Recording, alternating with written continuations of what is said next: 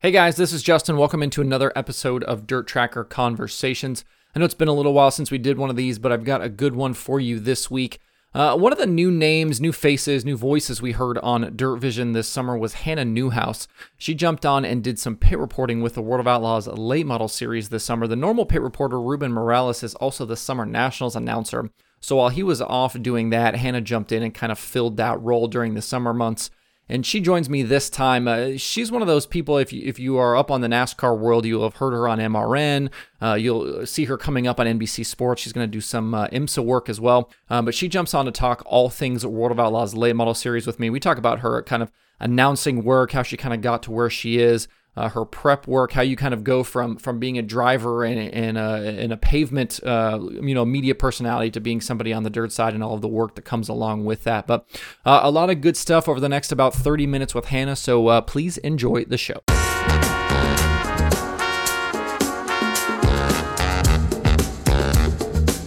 My audience that I have will probably know you mostly from Dirt Vision, but you're on MRN. You've co-hosted Door Bumper Clear.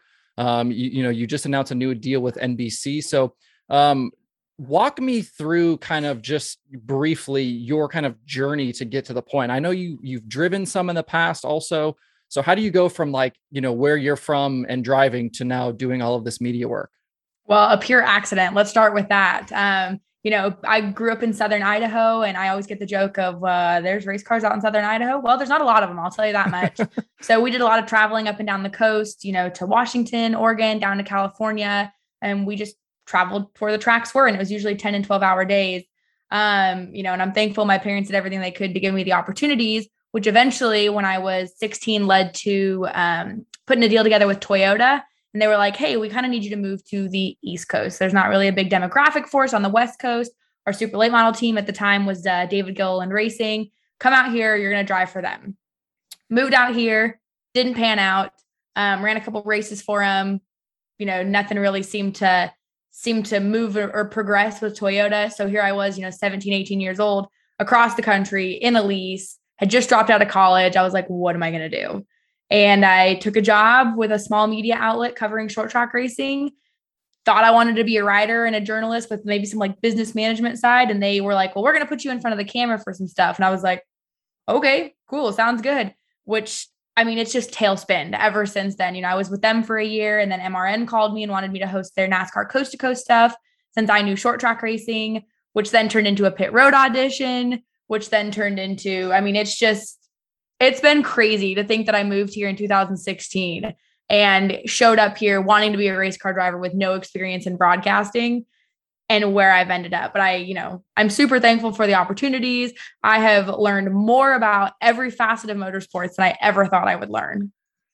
Walk me through a little bit. I feel like when, and I'm sure you've had this too, but when people reach out to me, wanting to get into motorsports, I feel like you cannot underscore enough, networking and just being not afraid to just go talk to people and meet people. But for you, help me understand kind of how important those networking opportunities were for you, and kind of how you have moved kind of through all of this as you've gotten to know more and more people. Right. They always say it's about who you know, and then it's about what you know to keep you there. Mm-hmm. And that was a huge part of it. I got my first job because I used to be a driver and kept in touch with the media outlets that I worked with when I was doing interviews. And that got me there. And then, that kept me in touch with MRN. Because I'd done some interviews over there to get an interview. And, even something as simple as having someone else make those connections. I've been fortunate that I have people in my corner that, it's a cutthroat industry in every degree, in every facet in this industry.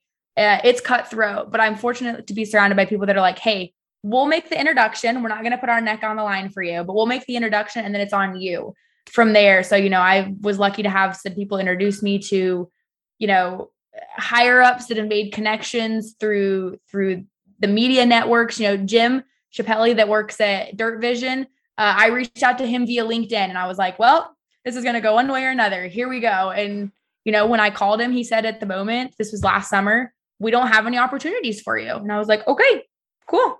Sounds good. I appreciate it. But just kind of kept in touch, kept that email rotation going, which has then landed me, what was supposed to be 10, 12 races with Dirt Vision was closer to 20. Mm-hmm. So, it's all about, all about the networking, who you know to get you there, what you know to keep you there. For sure. I want to have you on mostly to talk about your Dirt Vision time and the time you spent on the road with the World of Outlaws late model series. But you come into kind of pit report when Ruben is kind of Ruben Morales is kind of the normal pit reporter for Dirt Vision with the World of Outlaws late model series. But then when the Summer Nationals rolls around, he jumps off to do the announcing for that. So that's kind of where you come in.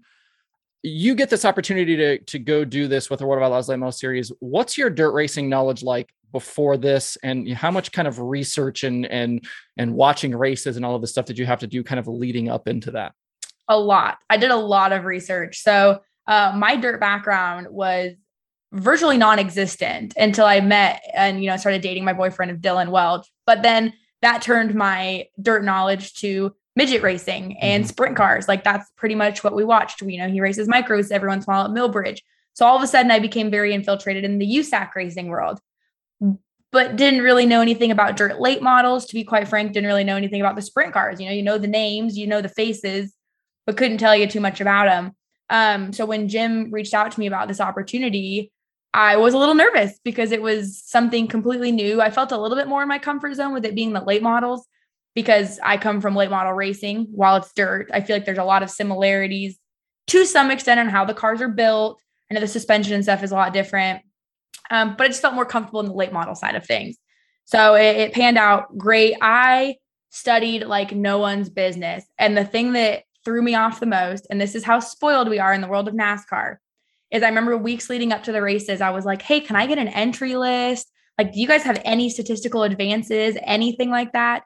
And they were like, no, we usually get an entry list about 10 minutes before hot laps. And I'm like, how am I supposed to prep for this? And my first race, first race weekend was like State Line, Thunder Mountain, and Selinsgrove, which we ended up getting pretty much completely rained out for the most part. But my second race was Lernerville for Firecracker. And there was like 60 plus cars. And I was like, how am I supposed to prep for this when you don't know who's coming? I don't know who to look for, who to look up stuff. So it was a lot of learning on the fly, running through the pits, making the introductions, getting to know people. And then after that, you keep up with everyone's stuff. You're paying attention to it. You're watching the races that you're not at. But yeah, I know way more about dirt late model racing than I ever thought I would know. You get this opportunity to do this, and I'm curious about your kind of own technical knowledge and I feel like a lot of times with people in the media, it's like they come through, they have the media background, and then they kind of have to learn the racing and learn the technical stuff. And I'm guessing that you're probably the complete opposite, where it's like, the racing, the technical stuff, and then trying to learn. So like, what are kind of like some more unique challenges for you specifically with what your own background is as you've kind of moved into this? Well, fortunately, I feel like I've always been really comfortable in the aspect of talking and being in front of a crowd and being media oriented, and I think I got that background from being a driver myself. Like I just was always in it, always working in it, was doing stuff with my college as a sponsor. So I feel like that set me apart, which has been nice to be a girl, but be one that knows the technical side of things and on the media has helped me a lot. And I feel like it's helped create and cultivate these relationships with drivers too, because I can come up and say something that's relevant about, the setup of the car, or what's going on with it or something like that. But I think just some of the changes was learning, a lot of people don't realize what goes into live broadcasting, especially someone who had no broadcasting experience prior to being thrown on the air. And I remember my first race ever on air was at Texas Motor Speedway, spring of 18, with MRN, and I was going to puke. Like I was so sick to my stomach. I was so nervous because, I'd sat in through a race and you hear it, but then to all of a sudden be on it where you're listening to program, listening to scanners, and then listening to your producer in the two-way. You've got 10 things going on. They might come down to you. So it was just like learning the lingo, learning the routine, and I'm about ready to have a whole new challenge in front of me with NBC. It's one thing to go from live radio to then the Dirt Vision side of things, which to me is a really happy medium of the short track racing side of things with the laxness. And, I can joke around with Rick Eshelman and there's not a lot of pressure, but it's still live. Like it's still, you're working with the producer, you're going back and forth. And now I've got the NBC thing. So that's about ready to be a whole new learning curve to, see how they do live TV. So just learning the logistics, learning the simple, the lingo, how things go was definitely the biggest thing. And they always say you can teach a person TV, but it's harder to teach a person racing than it is to teach a person TV. So I kind of got lucky that I fit in that little nook. How long did it take once you're kind of out there with the World of Outlaws late model guys before they kind of like warm up to you and you can walk up to Shepard or Mark Richards or Chris Madden or some of these guys and have them not kind of look at you funny before you start just lobbing questions at them? Well, they did this. I will wholeheartedly commend Dirt Vision for this. Before my first race, they actually flew me out to Port Royal when Ruben was still working and basically said, you are going to follow Ruben around. And Ruben did a phenomenal job of literally walking me into every trailer and basically being like, this is Hannah. She's going to, do the pit reporting for me over Summer Nationals. So I got an introduction face-to-face prior to me walking up and throwing questions at them. I think a lot of them initially, and I don't blame them because I get this a lot, I got the, who is this chick? Why is she here? They're just going to put a girl on camera kind of a look. Mm-hmm. And I don't blame them. Like I would probably make that judgment as well until proven different. So I would say probably after Lernerville, they were like, okay, she knows what she's talking about. Like, I've talked to most of them by then. I've been in their trailers. I've asked them pre-race questions. And then at that point, I mean, it was game on. It was free for all. I mean, they were messing with me, they'd throw curveballs back at me. And I felt like I fit in really, really quickly. And I've told a lot of people that, like, for being a complete outsider, 3 races prior to 3 races later, I mean, they just took me in and I had so much fun this summer with that group between the officials and, the road crew and the teams. Like that is an untapped gem of a group. Like there's a lot of obviously eyes and stuff on the sprint car side of things, but man, the late model group is a little bit of a hidden gem, I would say. Yeah, for sure. That the group of Eshelman and Casey Schumann and Tyler Bachman and Kenny, like the officials kind of behind the scenes there. And it's a super fun group to kind of be around. Yeah. And I wish more people kind of got to see those kind of dynamics behind the scenes and like all of the crazy stuff that comes out of Bachman's mouth, kind of through the course of spending any amount of time with him. It's a super fantastic group to be a part of. What are your, now that you're kind of beyond it a little bit here, but your kind of overall impressions of the World of Outlaws late model series season? In the past couple of years, we've had, Shepard just kind of dominate everyone. And this year it's been a lot tighter. And I still think Shepard's going to win the championship here, but a lot different winners and a lot more guys kind of in contention. But like when you kind of look at the racing itself, kind of what do you think about what you saw this summer? Well, I think you hit it on there with, Shepard. I mean, he's obviously just something that's going on at that Rocket team. They have it figured out everywhere they go. They obviously have a little bit of an upper hand in the sense that they're probably some of the longer full-time tour runners. So they've been to most of these racetracks, but it's just impressive what they're able to do each and every week. They are a top-notch, fine-tuned, team. They show up, they've got a routine. There is no messing with it. It is to a T every single time they get to the racetrack, which is a big, part of their success. I think one of the most impressive things that I watched, and we probably, overkilled it a little on the broadcast, was just the rookies that they had in the group this year. Tyler Bruning, Ryan Gustin, they had been to, I think they told me 5 racetracks total on the schedule. So every time they were going to the racetrack, it was a new track. And 9 times out of 10, one of them was in the top 5 in practice or finishing well within the podium. So still haven't won yet, but I feel like that's a pretty impressive season that could carry on more so into next year if they both decide to run the tour. Madden, when he's not on top, he's on the bottom. Like if he ain't winning and finishing first or second, he's taking the fence down with him. And that's something that you enjoy as a spectator in the sense that you just don't know. Like he's unpredictable, but he's fast. But it was cool. Like it was good to also go to these racetracks where, you have Hess winning twice this year. Mm-hmm. And, you've got Heckenast Jr. just showing up on the Northern Tour and putting a waxing to us for most of the time. And, Dennis Erb getting a couple wins this year. That's been cool. He's one of the funniest interviews ever because I just truly don't ever know what he's going to say and if it's going to be more than 5 words. Like, that's what they all told me. They're like, if you ever interview Dennis, just be prepared if we give you a 3-minute interview to fill for 2 minutes and 45 seconds. It's like, sweet. But I got to know that group really well and have thoroughly enjoyed them. They're just the personalities have been phenomenal. The racing has been good. Holy cow, that last stint that I went on where we went to Sharon, Williams Grove. I'm trying to think where else we went. That was a long stint. But that whole stint back up north in Pennsylvania, Erie's was one of them.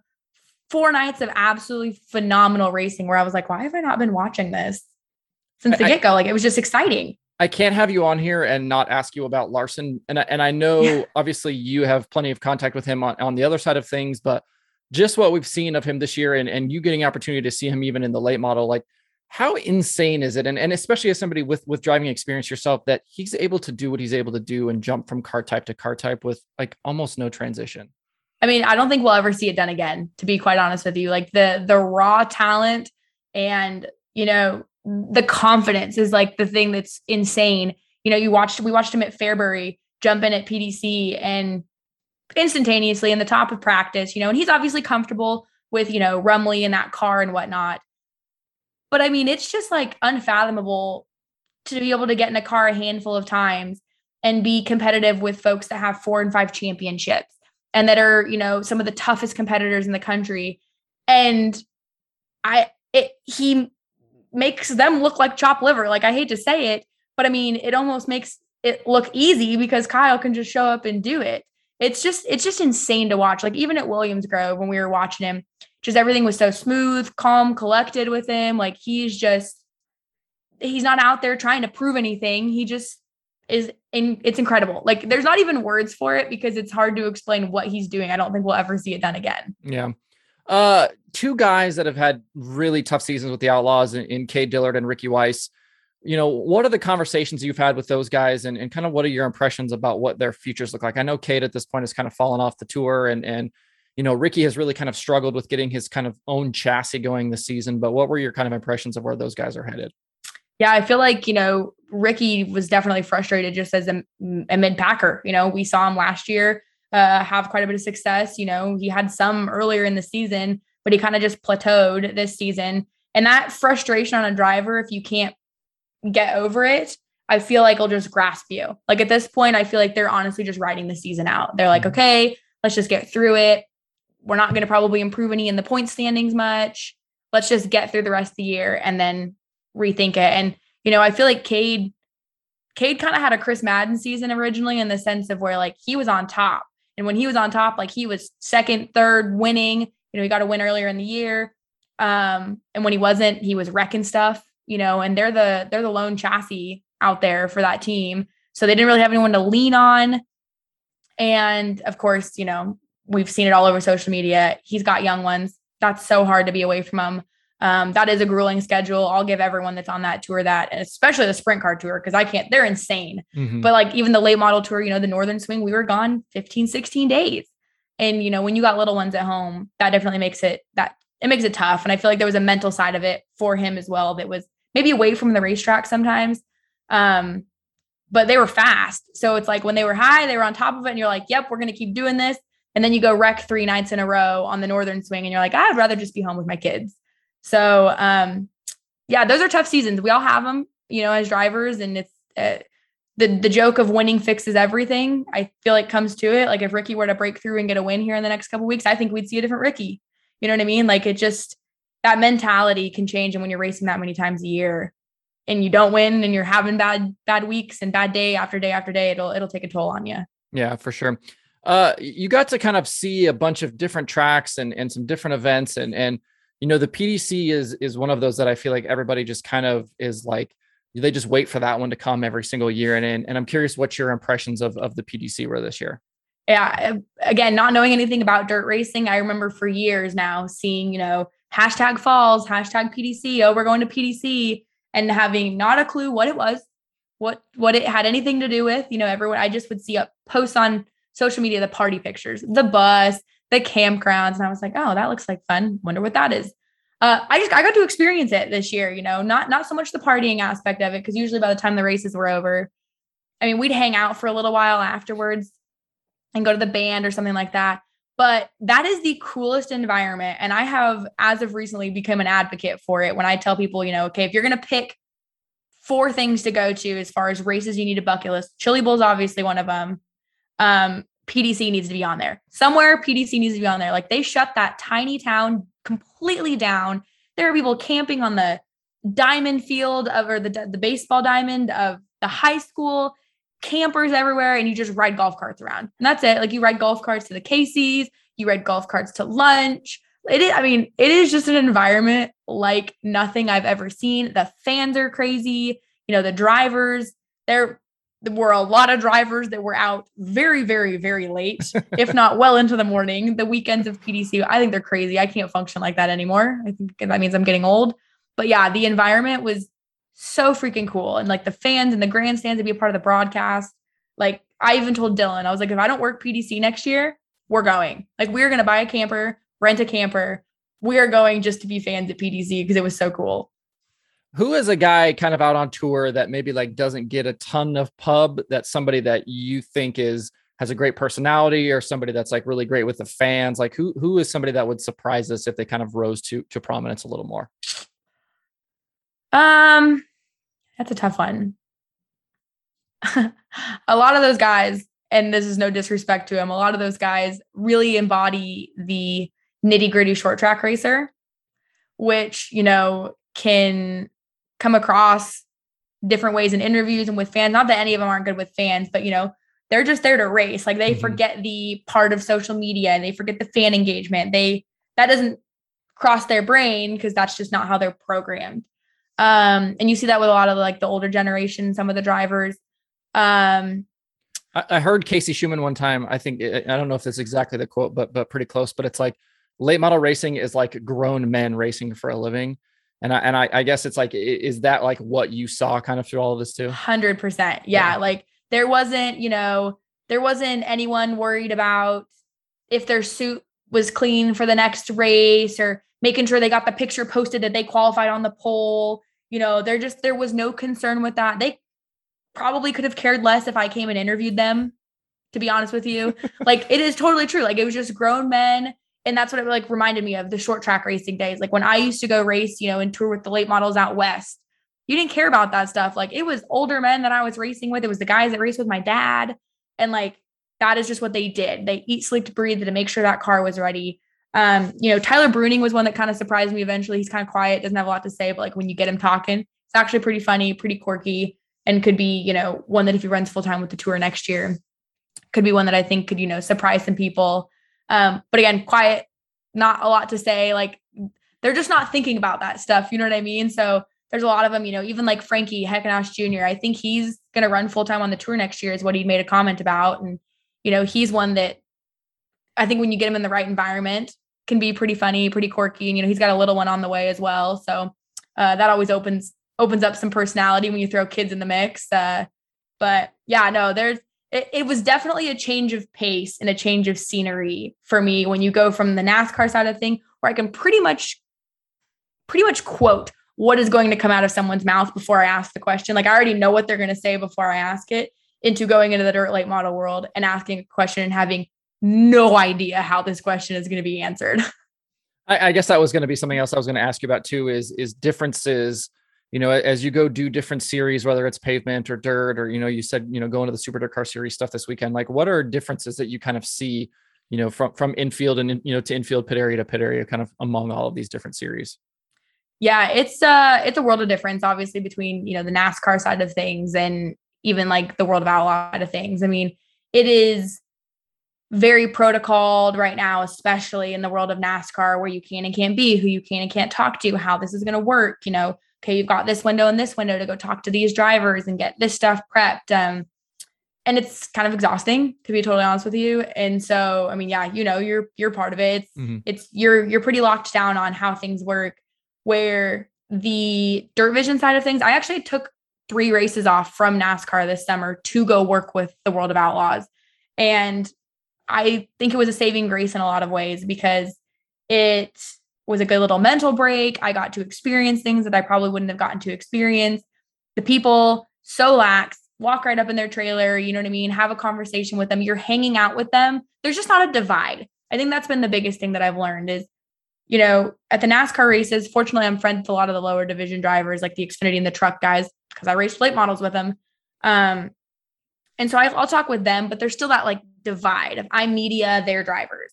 And it's like you go to these big block races and you go to these, outlaw late model races, even some of the pavement stuff around here, there's no longer a divide. They're like, hey, what do you want? We've got food grilling back here. Do you want something? Were you guys going to dinner? We'll go with you. You're hanging out with them between the road.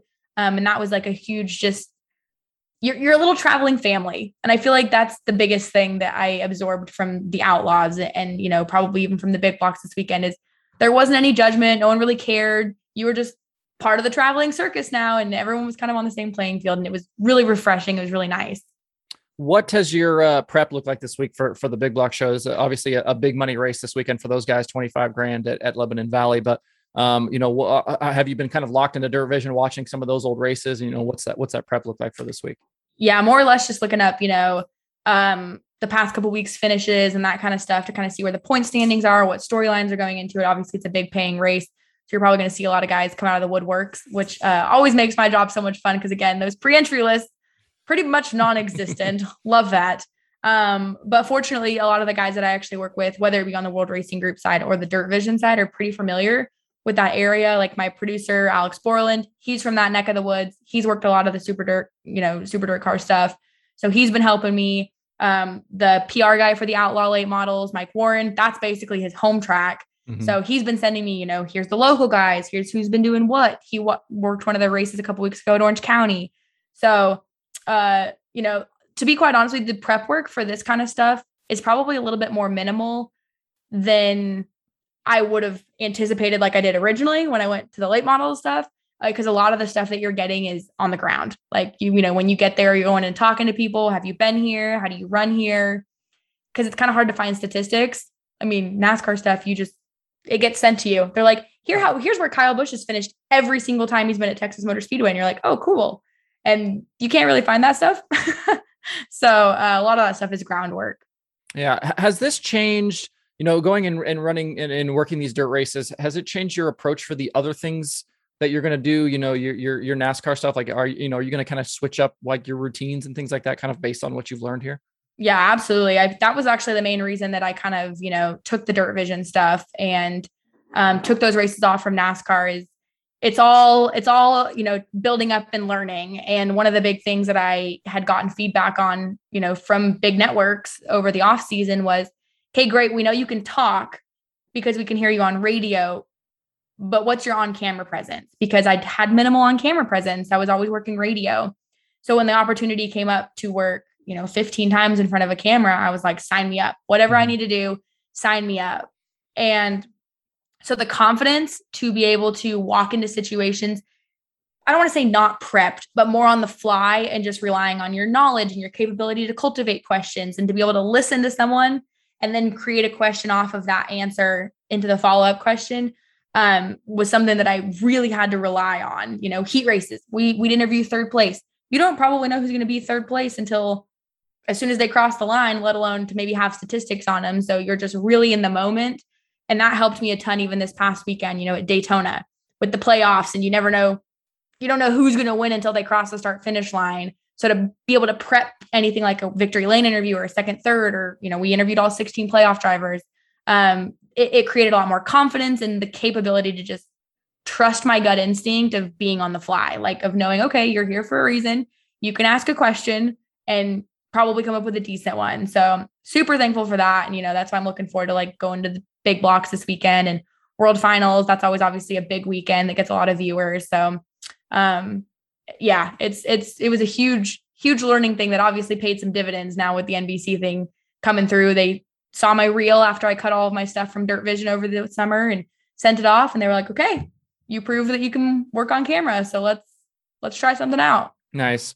I want to ask you about the work area. And I know the madness of the work area, like for those of us that have kind of been in there, it's one thing, but like when you kind of see it, I feel like you don't quite understand like just how tense it can be. And you've got that clock running and all of that stuff. But from your perspective, like walk me through what it's like when a car comes into the work area and like people just descend on it and there's damage and like, you're trying to like describe the madness and trying to figure out what they're looking at. Like explain the kind of work area to me from the perspective of a pit reporter. Yeah, absolute mayhem. I think you hit it there. They come flying in and there's no radios. So it's not like I can tune into a radio and figure out what they're talking about, what the driver's complaining about. Usually it's one of them dives in the window to figure out what they may need or think the issue is. And the craziest thing that just kind of caught me off guard the first time was how, like you said, everyone just descends on the car. It doesn't matter whose car it is. Mm-hmm. Most of those teams, only consist of the driver and maybe 2 crew guys, like if you're lucky. And that's, one man down when the driver comes in. So it was just crazy to see someone come down, whether that was, Madden comes down pit road or the work area, and you've got Brandon Shepherds and Gustins and everyone's crew just attacks this car to do whatever they need to do to get them out when they're out there like battling for position on the racetrack. Like the whole mindset of the work area was so baffling to see. And some of the work areas, at some of the racetracks we go to, whether they're in the infield or off turn 2, or we had some across the back stretch, made it a little bit confusing to try and figure out where it was. But like you said, just mayhem. They go flying off the 4-wheelers, pulling tires off the racks. And I'm just trying to figure out what's going on because I'm just trying to figure out as I'm watching. I have no communication to rely on, which again helped me be on the fly and not be so reliant on secondhand information. But yeah, it was super cool to see. Like that's something that I feel like was very different and caught me off guard, is just like the camaraderie of the work area. Like everyone just goes to work. Doesn't matter whose team it is, you go to work. Yeah. Are you able to like ask questions in that situation, or are you just trying to stand off to the side and just hear what they're saying? Most of the time when they're like actively working on the car, I'll kind of stand to the side. I'll walk around it. I mean, if they're up underneath the car, I have no problem, getting down on my knees and figuring out what they're looking at while I'm talking. That is where like the mechanical side of me, fortunately, I feel like kicks in. Like I can see them jack up the car and start playing with stuff and physically see what they're doing and know what changes they're making. So that was a huge help to have that knowledge to lean back on this year. So I wasn't relying simply on someone telling me what they were doing. But yeah, usually I have no problem. If that car takes off, I'll grab someone and be like, what'd you change? What'd you do?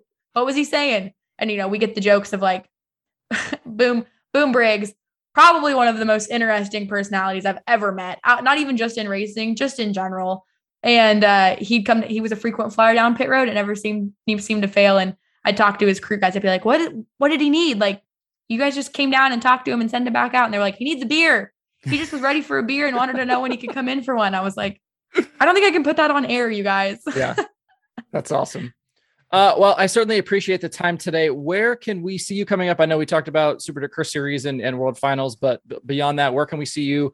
Tell us about the NBC deal. Like, how did that come about and what races are you going to be working for that? Yeah, I'm all over the place still. I'm the good old freelance contractor. So my weekends never fail to be somewhere. You mentioned it. Yeah, the big block race coming up this weekend at Lebanon Valley. And then next weekend is actually my first race with NBC. So I'll be at Laguna Seca covering IMSA. So good thing I just, learned a whole new series with the late models this year. I get to learn another whole new series that has like 85 flipping cars. Multiple divisions all in multiple divisions. Yeah. Yeah. Oh my goodness. My brain is going to be so overloaded by the end of the summer. But yeah, that's my first race with them. That was a super cool deal again that came together just where I've been in contact with them for about a year now. And it was, COVID definitely didn't help because everyone went to skeleton crews and cut down and all the hiring was kind of frozen going into this year. And Jeff Banky with NBC called me a couple weeks ago. Actually, I was in New York and said, hey, we got an opening. You've, been asking for a shot. We think you deserve one. Here we go. I was like, uh-oh, I need to start studying. So there's that one. That's the only one I have so far for this year with the season winding down. And then I'm kind of back on the NASCAR stuff too. I'll have Talladega and Martinsville with MRN. I'll do the late model stock race from Martinsville as well, the Valley Star Credit Union.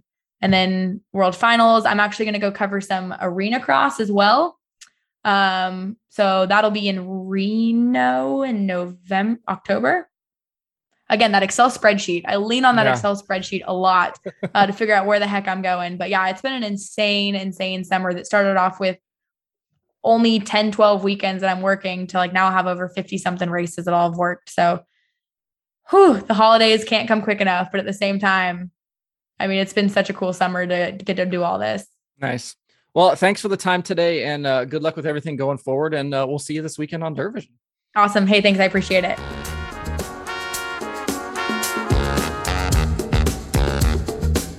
Thanks again to Hannah for taking some time out of her busy schedule to chat. She's certainly on the rise, and I'm sure we'll see and hear much more of her in the future. She's got a great combination of experience and perspective that she brings to the microphone. Make sure to tune in this weekend and watch the Super Dirt Car Series live on Dirt Vision. You can find the Dirt Tracker podcast on Apple Podcasts, Spotify, Stitcher, or where you get podcasts. You can also watch the shows on YouTube. For more cool dirt racing stuff, visit dirttracker.com and follow Dirt Tracker on Twitter, Instagram, Facebook, and TikTok.